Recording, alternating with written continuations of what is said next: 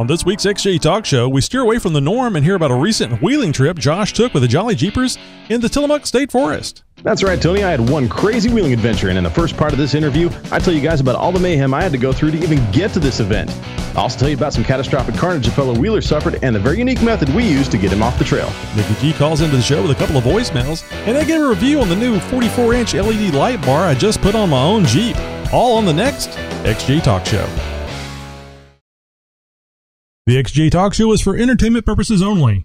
Any advice or information provided on this show should be verified by alternative sources prior to making any changes or modifications to your vehicle. We are not experts, just people that enjoy the Jeep hobby and don't mind talking endlessly about it. P.S. We love you.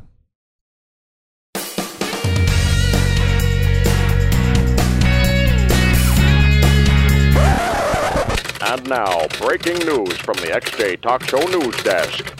This week, no intro. We now return you to your regularly scheduled program. Yes. You already know about Yes, you do. Welcome to the XJ Talk Show. You are listening to the Jeep Cherokee Premier Podcast. Now, here are your hosts, Tony and Josh. Take it away, boys. Yes, indeedy. It's episode 139, and we're going to be doing something kind of special tonight. You know me as Tony or Mutteroy on xjtalk.com, and here's my co-host. What was your name again, sir? Yosh, sometimes. But you guys know me as Northwest 99XJ or NW99XJ over at xjtalk.com, and as Tony said, we got a little something different for you guys tonight. I think you guys are going to enjoy this. Yeah, Josh went on a wheeling trip this past weekend, and so much happened prior to the wheeling trip, during the wheeling trip, that we thought that would be a great opportunity to change things up a little bit in the stream of the shows, if you will, and talk a little bit, to basically do a Yosh interview of what all he went through this weekend, getting ready and then going and then getting back. So I don't want to give too much of it away. So no Amazon You Bought What tonight, but we'll be doing that next week. And if you don't know what that is, Josh is going to tell you about it right now.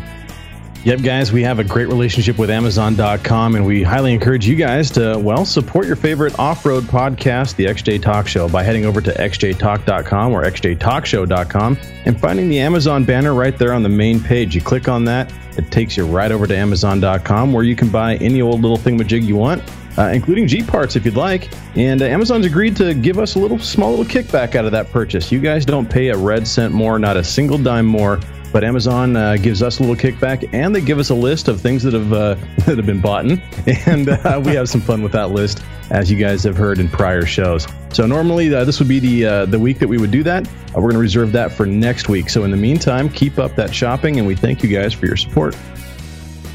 Absolutely, it's always fun to read through those Amazon You Bought What items too. You never know what you're going to find. It's a virtual potpourri. Like a box of chocolates. Well, I've been having some fun with my Jeep, and not off-road. Yeah, I've been seeing some posts. I've been seeing some videos. You've been active. You've been doing some mounting and some wiring. What the heck is with these runway lights that you've been putting on your Jeep? Well, I am close to an airport, and if there was ever a power outage, I'd be able to roll out there, and not the big jumbo jets or anything, but the small airplanes, the twins. I think that runway is probably long enough for a small jet, but I'll be able to roll out there and guide them in. Don't sell yourself short, Tony. From the videos that I've seen, you could see that Jeep from space. Well, I was adjusting the light bar today, and here's a picture. Josh, cover your eyes. Here's a picture of the little Jeep, and boy, has it changed from the early days when we brought it home with 19 miles on it, and it's been a fun adventure. This is a picture that I took about 7:30 this evening, so the sun was still very much up, and you can see that these lights are very much bright. So my daughter and I actually went out and did a little test of these lights. Now, they weren't adjusted. That's what I was doing today. I was adjusting these things because they seem to have built them kind of pointing down a little bit, which is good. That way you can mount them perpendicular to the vehicle and still get the light where it needs to go. But I had them angled down a little bit, so I think that's why this I didn't get quite the distance in the light. But anyway, let's look at this video that I did real quick. It's up on YouTube. You can hear the noise of the Jeep there. So that's the 7-inch lights that I just turned on. Here comes the 20. That's the 20-inch. And then the 44-inch that I just put on a couple of weekends ago. Oh my God.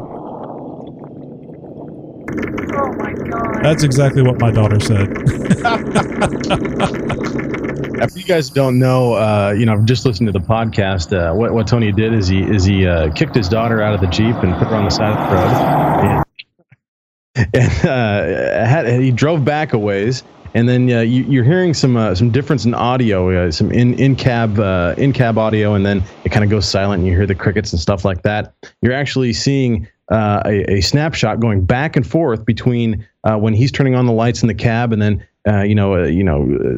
smash cut to the outside view and back and forth like that. So you really get a good comparison, not only from inside the Jeep, but also from outside the Jeep coming at you, which I'm surprised didn't completely shut down the optics of the camera, because it is so dang bright. Yeah, it's pretty it's pretty amazing. And I don't know how about you guys, but from just a very little age, I had this affinity for wristwatches, Timex specifically, and just loved to have me a nice new wristwatch and a flashlight. And the brighter the flashlight, the more I loved it. And I'm telling you, I'm loving it now because I have one of the brightest flashlights. So it was pretty funny. After I did that video, I put it up on Twitter, and to entice people to watch it, I said, "Ever seen what 46,500 lumens looks like?" Oh, wow. And I'm forgetting his name right now. His first name is Phil. Phil in the UK has a 300 watt 50-inch LED light bar on his, along with some LED headlights, and he's put up some videos, and he says, no, but I have seen 50,000 and 500 lumens. So my response to him was, Phil, I'm not talking to you then, am I? Yeah. So we had some fun there on Twitter, and got that video up. So Josh did a great job explaining what the video looked like, but take a few moments to go over to YouTube. Not right now, stay here with the show, but jump over to youtube.com/XJTalk and see the video yourself. It's nice and short, 50 seconds long, and you kind of get a feel for it. I'll be making another one because, like I said, I adjusted those lights. Now, Josh, what in the world are we going to be talking about tonight? I mean, what? I don't want to get into it too much, but what's going on? Why is this thing so special that we're going to forego the entire format of the show to talk about what Josh did off-road? Well, look, I mean, first off, I'm nothing special, but no, this is an annual wheeling trip that I participate in every year. I look forward to it every year. This year, I was a week off on my dates. I thought I had another week to prepare for this, and the weekend before, I think it was like the Monday or Tuesday before, I found out that oh no, indeed, it is going to be this weekend, and that was the weekend of the what is that, the 19th? The 19th and the 20th. And so I was completely unprepared. I thought I had another week. I was planning on the weekend of the event, actually doing all the work that I needed to do. I just did some tidying up some last minute things, and one of the things was the new bushings in my leaf springs, and that was really the major thing that I needed to get done. And I first, before I go any further, I got to give a big shout out and a huge thanks to 92 War Wagon. Wes, he's a local Jeeper to me. He's helped me out before. I've helped him out before. He's a fan of the show. He's a big supporter of the show as well. Loves the site, and I just can't give him enough props for coming over and not only lending some moral support, but also a third hand when I definitely needed it. and I couldn't have probably done this without him. So big thanks to Wes for helping me out there. So these leaf spring bushings. Should we go ahead and start the photos now? Yeah, go ahead and start the photos. We got some photos I'm going to share with you guys. Just some stuff I kind of took. And I took a lot of pictures. I took a lot of video, and I've even had some videos up on YouTube. You could probably find those just by going to finding one of my YouTube channels, JB Chill 1. That's JBCHILL and the number 1. And we'll go ahead and link those up in the show notes afterwards. I got some just a couple of videos with the GoPro and stuff like that I can share with you guys. Probably not going to see those during the show, but the pictures we'll go ahead and we'll post up kind of like a slideshow for you guys who are viewing the live show. And for you podcast viewers, make sure you head over to our xjtalk.com YouTube channel. Check out the show, and you can actually kind of listen to the podcast and see some pictures and play along, as it were. So what we're looking at here is, it looks like you already got the bushing out of. No, actually, I didn't. That is the condition. God, that's horrible. Yeah, that's what I'm saying. It was a necessary repair that I needed to do. The shackles were actually bouncing around inside of the leaf spring eye, and it had been clunking around for the last few wheeling trips. And it wasn't until I think the last wheeling trip that I really nailed it down to what it was, isolated the sound to what it was, and it was the leaf spring bushing was completely shot. Now, these are the ProComp 3-inch leaf springs. And I picked these up, many, many years ago, and they've actually done quite well for me, over the years. And, over the years, they've. Yeah, I was going to say, how many years would you say it took to get them this way? Oh, I'm going to say 4 or 5. Yeah, a good 5 years. And you've probably been wheeling. Oh, lots. 24 times, 36 times in that amount of time, because you go quite often. Yeah, I'm gonna say anywhere between 25 and 35 times. Over those years, I go several times a year. It's not just logging roads, it's not just backcountry stuff. Yeah, no, guys, you go rocks. I wheel, and I don't like the mud too much, but it's mountainous dirt. Lots of rock. Steep trails, lots of elevation change and whatnot. But these things have held up, honestly, fairly well through the abuse that they've had to go through. Not to mention that, but they've also been my daily driver for a long, long time. Out of those 5 years or so, a good 3+ years of those were daily driving. And, that was anywhere from 60 to 80 miles a day that these things were getting abused through. And then, adding the wheeling on top of that. So I'm not surprised that they wore out. I mean, it's rubber with a metal sleeve in the middle of it, and the whole thing is encased in another metal sleeve. So it's a rubber metal sandwich basically, and they're pressed into the leaf spring eye itself. Well, I was thinking that it was just going to be a simple matter of pressing these things out, but not so much.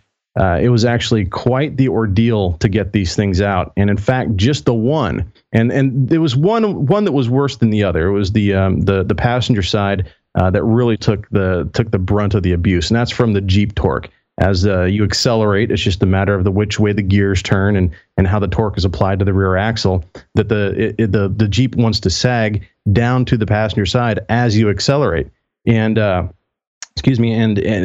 the leaf spring that's going to take the most abuse. And that leaf spring eye bushing obviously is what really took the toll. So what are we seeing in the second picture? It looks like you've got a sleeve inside there. I don't think this is. I don't think you've taken it out yet.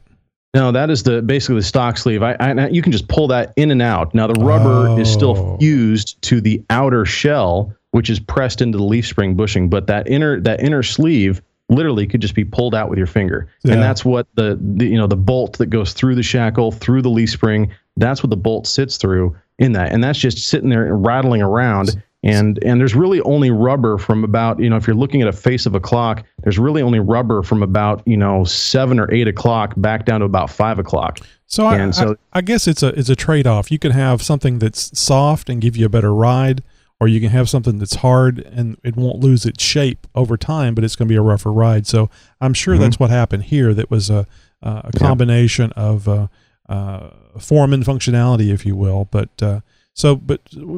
maybe I'm jumping ahead here. Did you go back with the same type of bushing? Yes, and here's why, is because I wasn't sure. I could have ordered some polyurethane bushings, but I wasn't sure exactly if they were going to fit, for one. if they were going to work right. I've got some polyurethane elsewhere in the Jeep, but I wanted to make sure that I was getting something that I knew 100% that was going to work no matter what. And so I went with a direct replacement from ProComp. You knew what to expect. That was a long time too. Yep, exactly. So, called up my local 4-wheel parts, and Tom here at the Portland, Oregon 4-wheel parts store really came through for me. They don't stock these things. Now, of course, they're a ProComp authorized dealer. So it was just a matter of calling up ProComp and saying, hey, we need a set of these. And they actually drop shipped them, got them to the store overnight, and I got them the next day. So way cool on that. But the thing is these things were such a pain in the butt to get out. Over 5 hours to get one bushing out of the leaf spring. Gosh. I thought, okay, get some PB Blaster in there, get my press tool up in there, and start going to work and trying to get these things pressed out. Was that enough? No, certainly not. So I'm looking at the picture with the big ass C-clamp, as I call it, and I'm assuming that didn't budge it hardly at all. No, it really didn't. In fact, I was torquing on that thing so hard that I was worried that I was going to break the leaf spring or break the C-clamp itself. And this is, folks, the C-clamp that you're seeing in the picture. This is it's a Harbor Freight 4-wheel drive ball joint service tool is its official name. But I've used it for every U-joint that I've ever done on my Jeep and friends' Jeeps. It's probably one of the most handy tools for working on your Jeep as far as pressing things in and out. So long as you've got the leverage, that thing will hold up, and it's certainly done very, very well for me over the years. Now, the press played an integral part, but really on the passenger side, things were so bad. It took hitting it with a chisel. I got in there with a saw at one point and actually cut the sleeve to try and get things to be bent out and everything. And Tony, if you go to the next slide, you guys can actually see, just how much internal carnage I had to go through to get this bushing to actually move and budge. And I think I would have been going, what's holding it in? Seriously. It was fused in there, absolutely fused in there. And so those of you who have, had to go through a shackle replacement, or trying to get out the old leaf spring bushings, you guys know what I'm talking about. The metal just fuses to the metal of the bushing, the outer metal sleeve of the bushing fuses to the leaf spring. And that's what you see in this next picture is I had to, cut this thing, get in there with, and I actually broke two different screwdrivers, trying to, get little bits pried out. I had a cold chisel in there that I was using to hammer through it as well. Just with a BFH and literally 4+ hours of just banging away at this. And it finally started to budge, but not before I had to basically cut the thing in half, start folding it in on itself. I bet you were very happy at that moment where you look at it, you kind of blink. Did it really move? Yes, exactly. It's moving. That was just it. I was, cranking, hammering on it, and then we got it to move, kind of bend in on itself a little bit. Let's see if we can't get the press tool back in there and get some action with the press, and you hear the big, kunk, as it kind of releases a little bit, and you break that bond between the two layers of metal. And it was like, oh, did something just break or did it move? And so you're coming around to the other side looking, oh, we got movement, and finally, so that's the light at the end of the tunnel almost at that point. And finally, after so many hours and just a dead arm of with that big sledgehammer, just banging away at that thing, did it finally come out?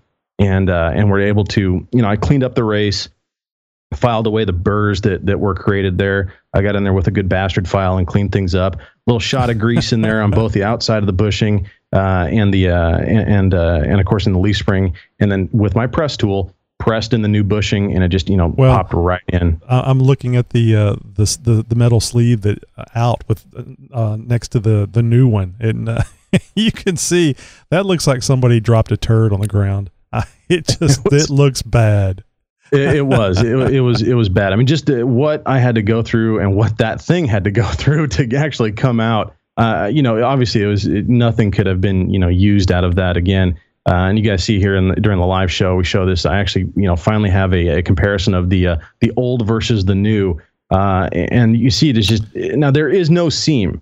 When these things come out, there's no seam on these. I actually had to create a seam by cutting it and by chiseling it in half to get it to fold in on itself and get enough tension released before it would actually pop out. And finally it did. Now if you calculate how much money you make an hour, in other words, what your time is worth to you, and just replacing these bushings, what it would have cost in relation to the time and effort and parts, as opposed to just putting new leaf springs on. And saying, and the thought, honestly, Tony, after 2 or 3 hours, the thought had crossed my mind, screw it. I'm just going to go down and go buy some new leaf springs. Yeah. At this point, I was just like, well, this isn't coming out. I need something. I'm just going to go buy some new leaf springs. And it was, no, don't give up. We'll just keep at it for a little while. Let's do some math here really quick. I got a little calculator here in front of me. I mean, average shop rates right now are about $80 an hour, give or take. Yeah. $80 an hour. Here times 5 hours, that's $400 right there, not including the $40 in parts, but that's just for one person. So if you got two people at $80 an hour, times, we're looking at $1,000 here for a leaf spring bushing, and that was just one. So well, you had never done this before, so you did not know what to expect. Right. Well, I mean, I knew what I was doing. I just didn't know what to expect out of these. Well, and that's just it. You never know when you go to work on something how long it's going to take. Sometimes you get lucky, sometimes you don't. It's always a learning experience, and it's a very big relief when everything goes the way you think it was supposed to. So. Oh yeah, it's rarely. Honestly, I think I can count on one hand how many out of all the modifications and tinkerings that I've done on my Jeep. How many have actually gone according to plan, have gone smoothly without a hitch or a hiccup or, a foobar or something breaking or something like that. So, and of course, as it goes with my Jeep and many others, as far as many of our listeners will know, you work on a Jeep, something oftentimes will not go according to plan. So, you gotta prepare, you gotta have some time. And I was short on time. Yeah. And so I started early in the morning. And we were well into the afternoon by this point, getting the one out and getting the other one in. Wes had to take off. He had some family stuff he had to take care of. So I went around to the other side on the passenger side, got that one knocked out relatively easily. I did that one all with just a press tool. It came, pressed out and the new one pressed in. Relatively easy, and I was on to the next thing. Well, here's the shot of the new one pressed in there, and it looks like that's where it belongs. It's home. That's exactly. It went home. It was interested in being home. Now it's home, and man, it looks a hell of a lot better than the other one did. Now I'm going to give you guys a tip. Working on leaf springs by yourself can be a chore. Obviously, you're dealing with spring steel. You're dealing with something that has a large arc. And you can't just put it where you need to. Oftentimes you have to manipulate it. Mm-hmm. And if you see in this one picture here, and for you guys who are podcasting, you're going to have to go and check out the video for this. But there's a bottle jack that I used, and you just put the bottle jack, the base of the bottle jack on the spring. You put up a nice little piece of 2x4 or 2x8, 2x6, something like that, up by the body, and basically you use the body of the Jeep as your leverage point. And using the bottle jack, you just kind of screw that bottle jack up and extend it out, pressing up against that wood and pressing against the spring. And you can manipulate the arc of the spring with the bottle jack and giving yourself a little bit more room to work with if you're doing something above the leaf spring mount into the shackle box or something like that. Even this works really well for even replacing leaf springs. So if you are replacing your leaf springs, during a lift or something like that, and you need to manipulate the arch, this is a great way to do it. Hidden Winds XJ says if it goes smooth, something is wrong. Yeah, right. That's one of the reasons why I hate going out to the garage, because if it went right every time, then it wouldn't be such a big deal. So one thing that did go right, though, during this whole process was the shackle relocation brackets. These are the HD Engineering shackle relocation brackets, and those went together buttery smooth. Installed just like they should, went together perfectly. All the hardware was there. Gave them a quick shot of paint while I was, taking a sip of tea and letting my arm rest after, banging around and torquing so much. And the shackle relocation brackets went in very easily. And so I couldn't be more happier with those as far as the installation process goes. Got that knocked out, that same afternoon. And I have a set of Bilstein 5150 shocks that I was going to put in. I didn't get around to getting those in. There was a transfer case skid plate that I wanted to get in. That didn't go in as well. Oh, no. I did take care of some CB issues that I was having. I could hear just fine, but my transmissions were coming out a little bit garbled. So I ended up replacing some coax, tightening up a couple of things, refreshing a ground, and things worked out pretty good. In the slideshow, you can see the shackle relocation brackets from HD Engineering Off-Road, HD Off-Road Engineering rather, and these are awesome. Very adjustable, very heavy duty, made out of 1/4-inch steel all the way around, and really it's a very nice addition. Certainly one of my favorite mods so far as an instant change to the Jeep, the way that it handles and the way that it performs. Now, Josh, this picture that we've had the shackle relocation bracket up there, there was only one. You can tell it wasn't a problem because you only it's like the good child. You don't take a lot of pictures of the good child. Yeah, right. So that one, we put that one up. But now this wonderful picture of the mountain and the skies and the clouds and the green stuff. And how could anybody commit suicide in that part of the country? I just don't see it. Really, the Pacific Northwest wheeling areas offer some of the most beautiful panoramic scenery that you can possibly imagine. Now, the Rubicon itself is an awesome trail down in California. It has its own spectacular beauty. I'm sure there's tons of beauty out in Arizona and Colorado and everything else like that. But this is the kind of stuff that I go out and wheel for. Oh yeah. I love flexing out a Jeep and getting out on the trails and seeing what the vehicles can do and stuff like that. That's fun. But you just don't see these kinds of vistas without getting out and this is postcard type stuff, guys. You got to come out here to the Pacific Northwest. I'll take you guys up in the mountains. I'll show you some of the stuff. It'll blow your mind. Now, I was telling you about that camera taking pictures that the Samsung Galaxies, or at least the Galaxy the 2. S5. Yeah, the 2 was great. So I couldn't imagine it going downhill, and it doesn't look like it did. Yeah, we've got the panoramic shot up there now. It's all squinty though. Yeah, it's you kind of get that format, but if you were able to zoom in on it, it's really quite sharp still. But but that was a spot we broke for lunch. Now I gotta stop right here and tell you guys there was an adventure unto itself just getting there. So after I left the house quite late. After everything that I had to do, once I was done working on the Jeep, I was dirty, I was filthy, I was tired, and I hadn't even packed the Jeep yet, let alone coolers and food and everything else. So all the camping gear had to come out. Everything had to get loaded into the Jeep. And of course, I had to get cleaned up because I knew I wasn't going to be taking a shower for a couple of days.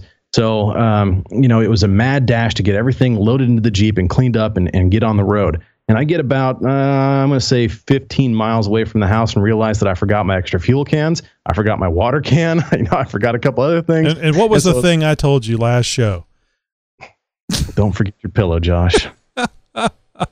Not only did I forget my pillow once, I forgot my pillow twice because I came back to the house after heading out like 20 miles. I turned around because I actually absolutely had to have extra fuel. And of course, I'm not going to go on a 2-3 day camping trip without water. So I rally back to the house. I grab my fuel cans, load them up onto the roof rack, and I rally back out, forgetting my pillow for the second time and forgetting my water jugs. So I stop into a Safeway really quick, into a grocery store, grab a couple bottles of water, grab a couple protein bars because I hadn't had dinner yet either. And of course, there was only one checker, and I was like 17th in line. So it was like a half hour literally in this grocery store just waiting for my turn, and finally get back into the Jeep, back onto the road. And it's another hour and a half now at this point to get out to where I need to be. Well, the gate for the staging area, for the base camp rather, closes at 10, and by this time it was like 9:30, and I still had another hour and a half to go. No, actually it was about 10:30, and I still had another hour and a half to go, easily. I still had to stop for gas. I had stopped for dinner and stuff like that. The protein bars weren't going to cut it. I didn't actually roll into the Tillamook State Forest area, recreational area, until about 1 o'clock in the morning. By that time, I knew it was way too late.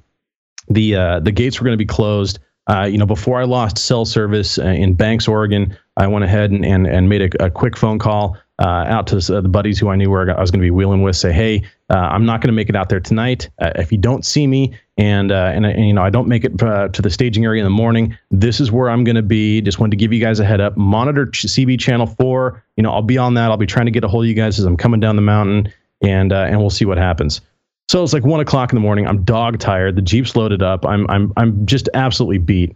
And I knew that there was going to be no way I was going to get into the base camp. So I pull off onto the side of the road into a little culvert area, park the Jeep off, where nobody can see it. I'm not going to set up camp. So I said, screw it. I'm just going to sleep in the Jeep. Well, the Jeep's full of gear, and although it wasn't loaded up like I have it loaded when I'm DJing gigs, there was still quite a bit of gear in there. So I pull out my little 4.5 foot banquet table thing that I have, and that's usually my the base for my kitchen area when I'm camping and stuff like that. I kind of rearrange some gear, throw that up on top of everything, roll out a sleeping bag, and so I spent the night at that point sleeping on top of a 4.5 foot banquet table in about 5.5 feet of cargo space, and I'm 6'3". You do the math. I was told there'd be no math. Yes, right. So, it was a horribly uncomfortable sleep. It was like 80-90% humidity. It was just balmy and muggy, and it was just a horrible night's sleep. I'm never going off road. That's just it. I'm not going. So I slept I slept like 2 or 3 hours. I woke up, crack of what in the morning, and it's like, okay, well, I got to get on. I got to get to the staging area. I got to get to base camp. I've got to go. So. No coffee, and I think I had a half a bottle of Gatorade left. I downed that really quick, and on the road I go. And so I've only got about maybe 5 or 10 miles left before I hit base camp. And there's one last little spot of civilization. There's a little spot called Alice's Country Kitchen, and it's really actually a fairly good restaurant. Some of the best bacon I've ever had. And I'm sorry, did you say bacon or bacon? I did say bacon. I said bacon. Oh yes. So that was made it all worth it right there for good bacon. Well, it was all worth it. No, I'm sorry. There's no happy ending to this one. As I pass the Alice's Country Kitchen, and the base camp is just like another quarter mile past this. As I pass Alice's Country Kitchen, I noticed the Metal Cloak TJ, and that's my buddy Kelly, and I was like, oh geez, okay, they're down there. And so I flip a Yui in the middle of the road really quick. Head down into the driveway, and I go in there. Mind you, I've only been awake for about 5 minutes now at this point. And so I go into the restaurant and find them.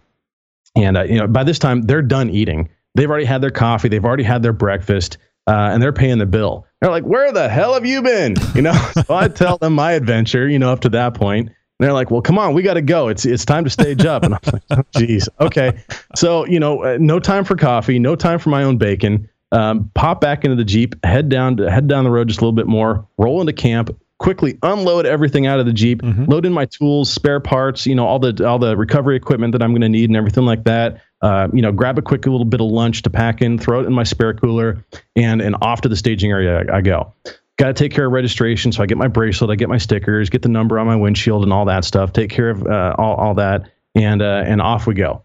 So, I've been up for, all of 15, 20 minutes now, and I'm on the road, and we got about, 20 miles to head up before we get up to the staging area for the driver's meeting. And we've got 12 rigs in our group for that day. And mind you, this is an event that they only accept 100 vehicles. And there was 12 in our group, which is a fairly large group when you're talking about a single group of wheelers heading out on a single trail.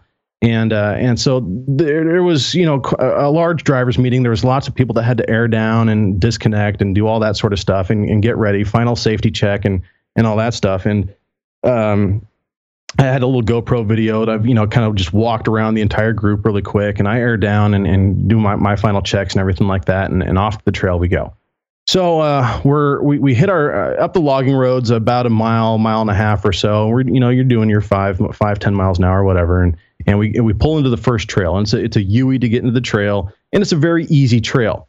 We're in 3 turns of the trail, all of about maybe 75 to 100 yards of trail that we have traversed so far. And there's a CJ5 or CJ7 that ended up snapping both of his spring perches in the rear axle. It took 45 minutes to clear him off the trail and get him into a position where the rest of us could bypass. called out for a volunteer to go back down to base camp with him to make sure he got there. He basically just disconnected his rear drive line and limped his way back down in front wheel drive back down to base camp. And that was all fine and dandy. We get up to the top of a trail called Cedar Tree. And it's a very technical trail. There's a very, very large, old growth cedar tree in the middle of it that oftentimes people take a big photo op with, because there's a huge cutout in the middle of it that if you've got a mildly lifted Jeep or a relatively stock Jeep, you can actually drive under. And everybody loves it, stopping there for a photo op and lunch and everything like that. We hadn't quite gotten to that point yet when we have a Dodge Dakota in our group completely grenade his steering box, dead in the water, no steering response whatsoever. So luckily enough for us, he's in between two trees on the trail, and there's a slight little bypass around him. So we get onto this trail, and we're about halfway through this trail, and this Dodge Dakota ends up grenading his steering box, and he's dead in the water. He's right in between a couple of trees, but there's this little bypass around him that we can get everybody else around him and get on their way. And so we give him a little tug to kind of get him in position. We get the other, 9 vehicles out past him, down the rest of the trail off to a logging road. We've got a ham operator in the group. He radios back down to base camp to send a new trail lead up, because our trail lead and myself as the tail gunner, we're going to stay behind and make sure that this guy can get off the trail properly. And so we got all that handled. And now it's time to focus on this Dakota, trying to get him off the trail. Now he's got like these 15 and a half inch wide TSL or there's just these monster tires. I think they were Pitbull rockers or something like that. Oh, so now we know why the steering box grenaded. Yeah, exactly. He's got a lot of rotating mass that has a lot of grip, and it just couldn't take it. So we try and hook up a tow strap to him, and this is a very technical trail. So, and he's got no steering. So we're, trying to bump the wheels, pry bars, trying to do anything we can to steer, and it's just not working. There's just too much rotating mass to use manpower. So we hook up this kind of a little bit of a bridle system with some chain, hook that up to the tow strap, and that worked for a good turn or two. But even that wasn't enough. So we hook up a winch cable from the Dakota back to the Jeep and back over to the Dakota through a snatch block to try and get some degree of turning with winch power onto one of the knuckles. Now, at this point in time, we already had the drag link disconnected, and so basically it's just the two tires connected with the track bar, and that works for about another turn or two. But by about that time, the trail starts to get very, very technical, and it's way too much work to try and use this winch and the tow strap and keep everything in the right geometry to try and make this all work together, and it wasn't happening. He ends up, when the other group got back down to base camp, they radio back up. They're sending up a truck and a trailer for this guy. And these guys make record time getting up to the top of the mountain, or up to the where we were. And they've got a couple of come-alongs. Well, one of them has a come-along. We've got a come-along in another vehicle, and a third come-along in another vehicle that end up joining this little trio of us trying to get this guy off the trail. So what we end up doing is jimmy rigging these two different come-alongs, one side to one axle or to the leaf spring, over to the one knuckle, from the other side of the frame over to the other knuckle, and myself and this other guy take turns ratcheting, with these come-alongs to try and get the wheels to turn. And, so it's ratchet with one come-along to get the wheels to turn. Okay, now you got to move forward about 2 or 3 feet to unload the traction on the tires, right. Then ratchet them the rest of the way to get the wheels to turn where you need to go to get around the corner, and then move 20 or 30 feet. Okay, now we got to unload the one ratchet strap, load up the other one, move 2 or 3 feet to unload the traction on the tires, ratchet up to get the turn, move 20 or 30 feet. And it's 5 hours of that in, 90-degree weather, very high humidity, very dusty trails. And it was just absolute brutal torture, and a lot of very physical work to get this guy off the trail. And, throughout this whole thing, I'd have to run back 50 to 100 yards, grab my Jeep, rally back up to catch up, back underneath the rig, back onto the ratchet strap, ratchet, turn. I'm staying home. So after 5 hours of doing all this manual labor to get this guy off the trail. Now, mind you, I've never met this guy before in my life. I've never wheeled him with him before. He's not even a Jeeper. Granted, he's Mopar, so he had that going for him. So, I mean, if he was a Ford, he might have gotten left behind. I don't know. But no, it was, it's just one of those things. He's off-road brethren, and he was in a very critical position to where he was going to be spending a very long night. There's no telling, what it was going to take to get him off the trail. And this needed to be done. And so myself and others that were around, the trail lead and myself, and of course the owner of the vehicle, and then his buddies who showed up with the one come along, all just went to work on this thing and got him off the trail. It took a lot of work. It's great that the people were willing to pitch in, and there were the right tools, or the tools that could be made to work to get the job done. Now, the picture I'm looking at here now looks like a panoramic view of people in a field sitting in chairs. So once we finally got him off the trail and onto a trailer, we aired back up and headed back down to base camp, and just enough time to kind of clean up a little bit and head over for some. They serve us dinner. It's usually hamburgers and beans and potato salad, that sort of thing, and it's just one of the perks of paying for your registration for this event. And then there's a raffle, and it's door prizes. Everybody gets something. And there's actually some pretty good stuff. I mean, they gave away a few CBs. There was some shackles in there. There was some recovery equipment. There was a winch at the end. There's some HID lights. I mean, there's lots of gift certificates. Nice. And then a bunch of other little stuff, and I got like a shirt and a little toy semi truck and a laser pointer, and it was a little grab bag and a shirt that would never fit me in a million years. I don't know how you were able to pay attention with all those things. I'm surprised that you were you could focus on wheeling after getting the laser, especially. Well, that picture was taken probably about 7:30 or something like that at night. So I mean, all of our wheeling, or very little of it that we actually got to do that Saturday, was done for the day. And at night it's repairs and licking your wounds and getting ready for the next day. Mm-hmm. Now, mind you, I hadn't even set up camp yet at this point, or had bacon. More importantly, bacon. Yeah, but I did have dinner. So good. So it's after this I got up on the microphone at one point and managed to give a plug to some upcoming events and stuff like that, and then back over to camp and set up my own camp around the who I was out here to wheel with and everything, and drinking some beers and telling some stories. And a guy brought a projector and a little generator, and we set up I had my big Easy up, and we set up some tarps and everything like that, and watched some movies from his trip in Moab this last year. Okay. So that was kind of cool. Watch some wheeling videos while we're kind of sitting around and getting ready for the next day. The next day rolls around, and it's bright and early. Let's wake up and have some breakfast and although I didn't get any bacon that day either, they serve us breakfast the next morning. So you get a dinner, you get a breakfast, and you get 2 days of wheeling, and not to mention a door prize and a chance to win a winch. Mm-hmm. So the next day, it's eggs and sausage and get your breakfast and get your lunch staged up, and then over to the staging area for the next day. Now, this next day of wheeling was much more aggressive trails. There was only a few people that signed up because of the intensity of the trails, the trail system that we were about to travel. Okay, so the first day was more of a trail type thing, off-road trail, not really difficult, trees and stuff, but not. Did they have were the trails actually rated or? Oh yeah, so the way that the way that Oregon rates their trails is the same way that a lot of ski resorts rate their trails. It's easy, moderate, more difficult, and most difficult. Mm-hmm. And the trails that we were going to be running on Saturday were easy to moderate.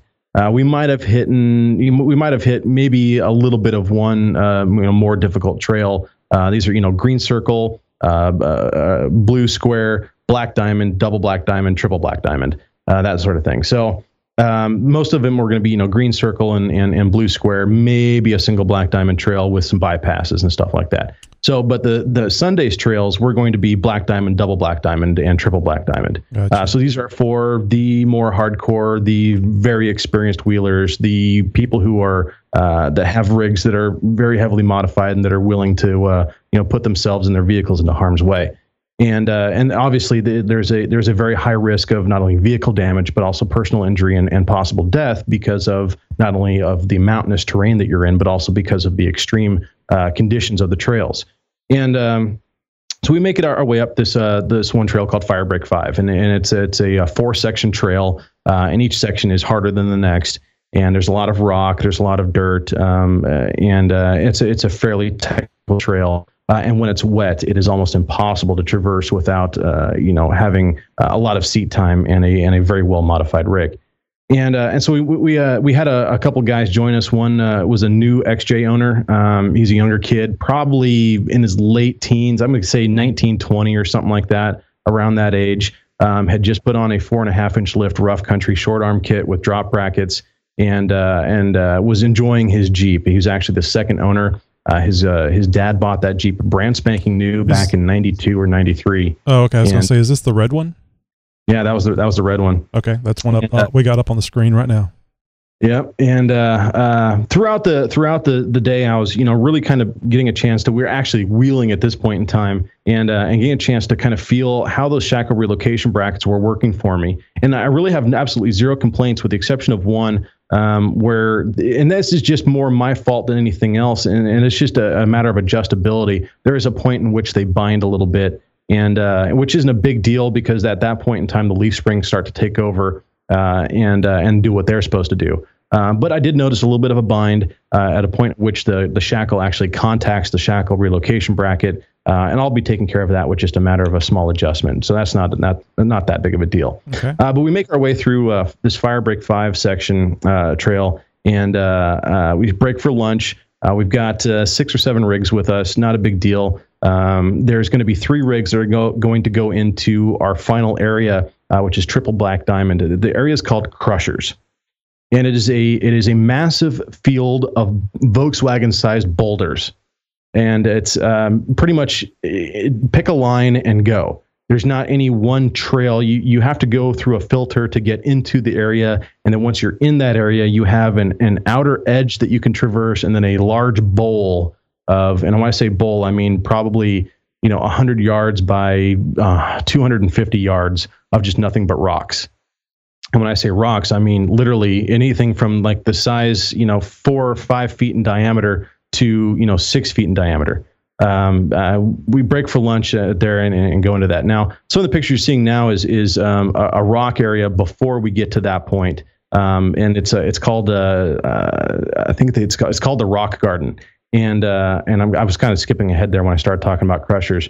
In Firebreak 5 through between the 3rd and 4th section is this area called the Rock Garden, and we had some fun in there. All the other vehicles kind of stayed off, and then those of us who are a little bit more modified and a little more brave kind of played in these rocks for a little bit, and I got to really put my Cherokee through its paces. And here you guys can see in this one picture the Northwest Metal Cloak TJ. My buddy Eric, who's in a heavily modified CJ7. Which is hardly a CJ anymore. He's probably got a good $50,000 into that vehicle. It is one of the most capable vehicles I've ever seen. And that's what I was riding in the Rubicon with when I went out there last year. Now that thing has an interesting top on it. That almost looks like a piece of plastic or something he's got on there. Well, and the Metal Cloak TJ actually has one of the only Jeep lids in existence right now. And Jeep Lid is an up and coming company that is offering this unique product for the TJs, and right now it's only available for the TJs. It is made out of a polyethyl methylene polycarbonate, and it is treated with a hardening agent and a UV protection agent as well, making it not only 100% UVA and UVB protected or resistant, it's also scratch resistant, and it's basically the same exact manufacturing process as the F-16 fighter jet canopies are made out of. Well, when you say UV protection and fighter pilot, blah, blah, blah, does that mean that you can see through it? You can see through it. It's 100% see-through, and in this picture, you can't quite see through it because of the camera angle and the glare. But it has very, very good optics, and it actually reduces, if you're in direct sunlight, it reduces the inside temperatures of the Jeep by about 20 degrees. So you can still get to see outside above like you would if you didn't have the top on, and be a little cooler in the process. Also, too, I guess it keeps the rain off of you. And bullets. It is bulletproof. Well, that's always a plus. Anyway, I didn't mean to go too much on a tangent there. It was just obviously something that I hadn't seen before on a Jeep. Yeah, this is a very unique product. JP Magazine, Peterson's Magazine have called it one of the most innovative Jeep products in the last decade to hit the market. And so if you guys want to learn more about this, just go to jeeplid.com. That's pretty cool. But that's, you can see the Metal Cloak TJ playing in the rocks. The red CJ7 took a turn at it next.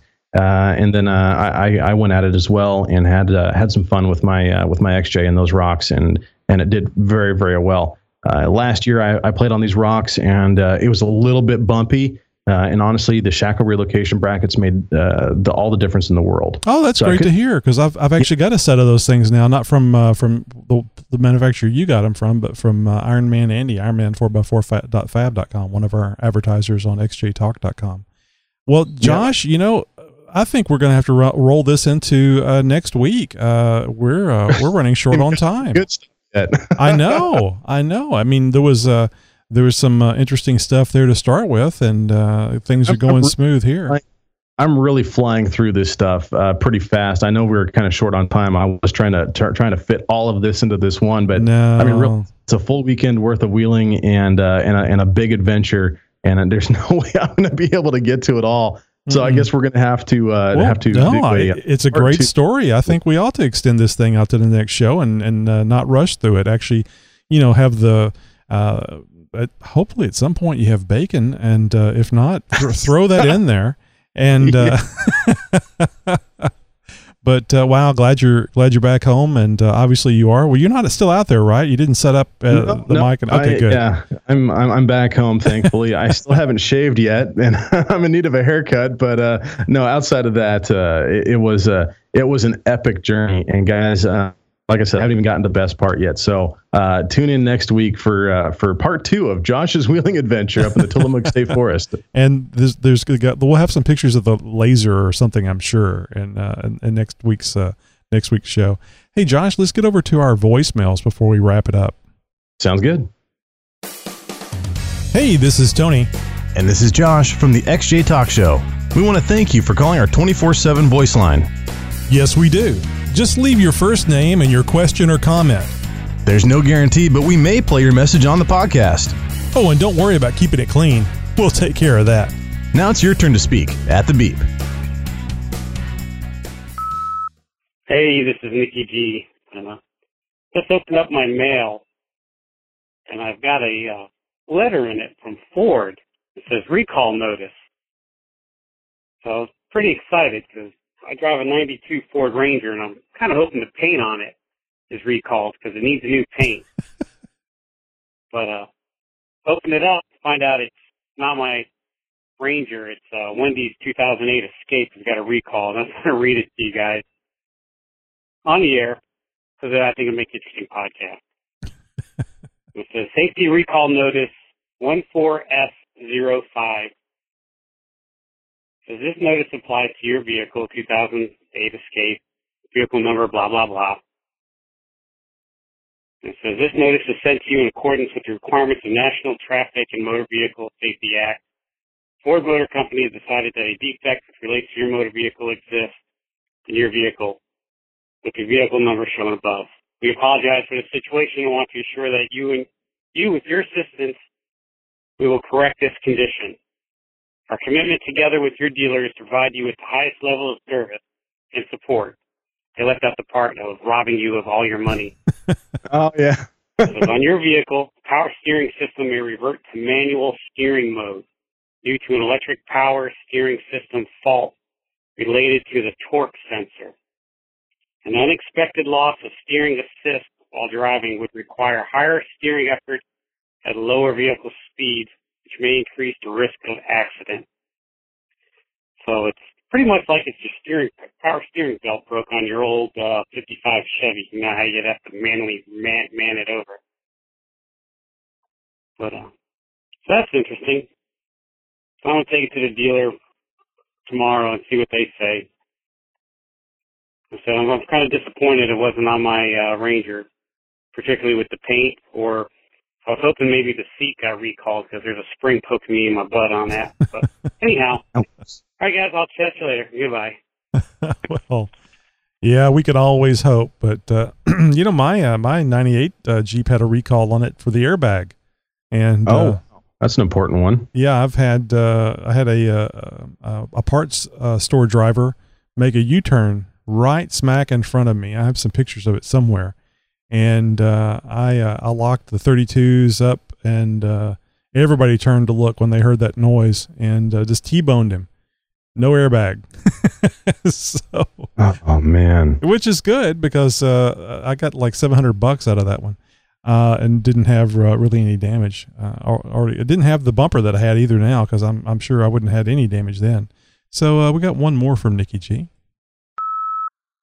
Hey, this is Nikki G, and I just want to take a second to talk to the youth of America and congratulate them on figuring out how to raise their vehicle 10 inches and put those god-awful, ugly 50-inch rims on it with the little teeny tiny rubber band tires. It's definitely not my style, but you guys, generation made the style all your own, and I congratulate you for it. But now that you've learned how to lift your vehicle, I think it's time that you guys learn to lift your pants. Only your beloved loved ones should know the answer to boxers or briefs, not the guy in line behind you at Arby's.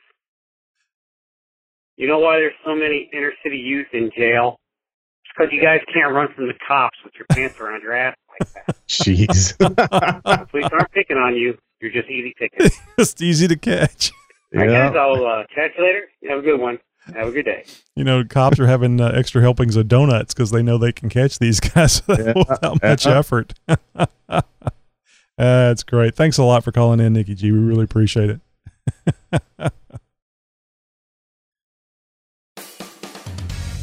Oh, Josh, I don't know. For some strange reason, and I don't know why, I think we're both guilty of this, I didn't think that we would have enough to talk about to fill an hour. Why is it that I always think that, and it's never the case? You know, I started getting nervous. You were sending me, some time marks and stuff, and I'm like, 47 minutes already? I'm barely to the halfway point. Are you kidding me?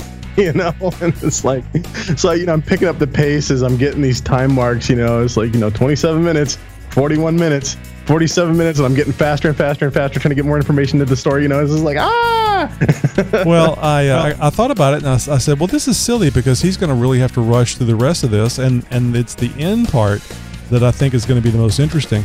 And I'll throw people a bone.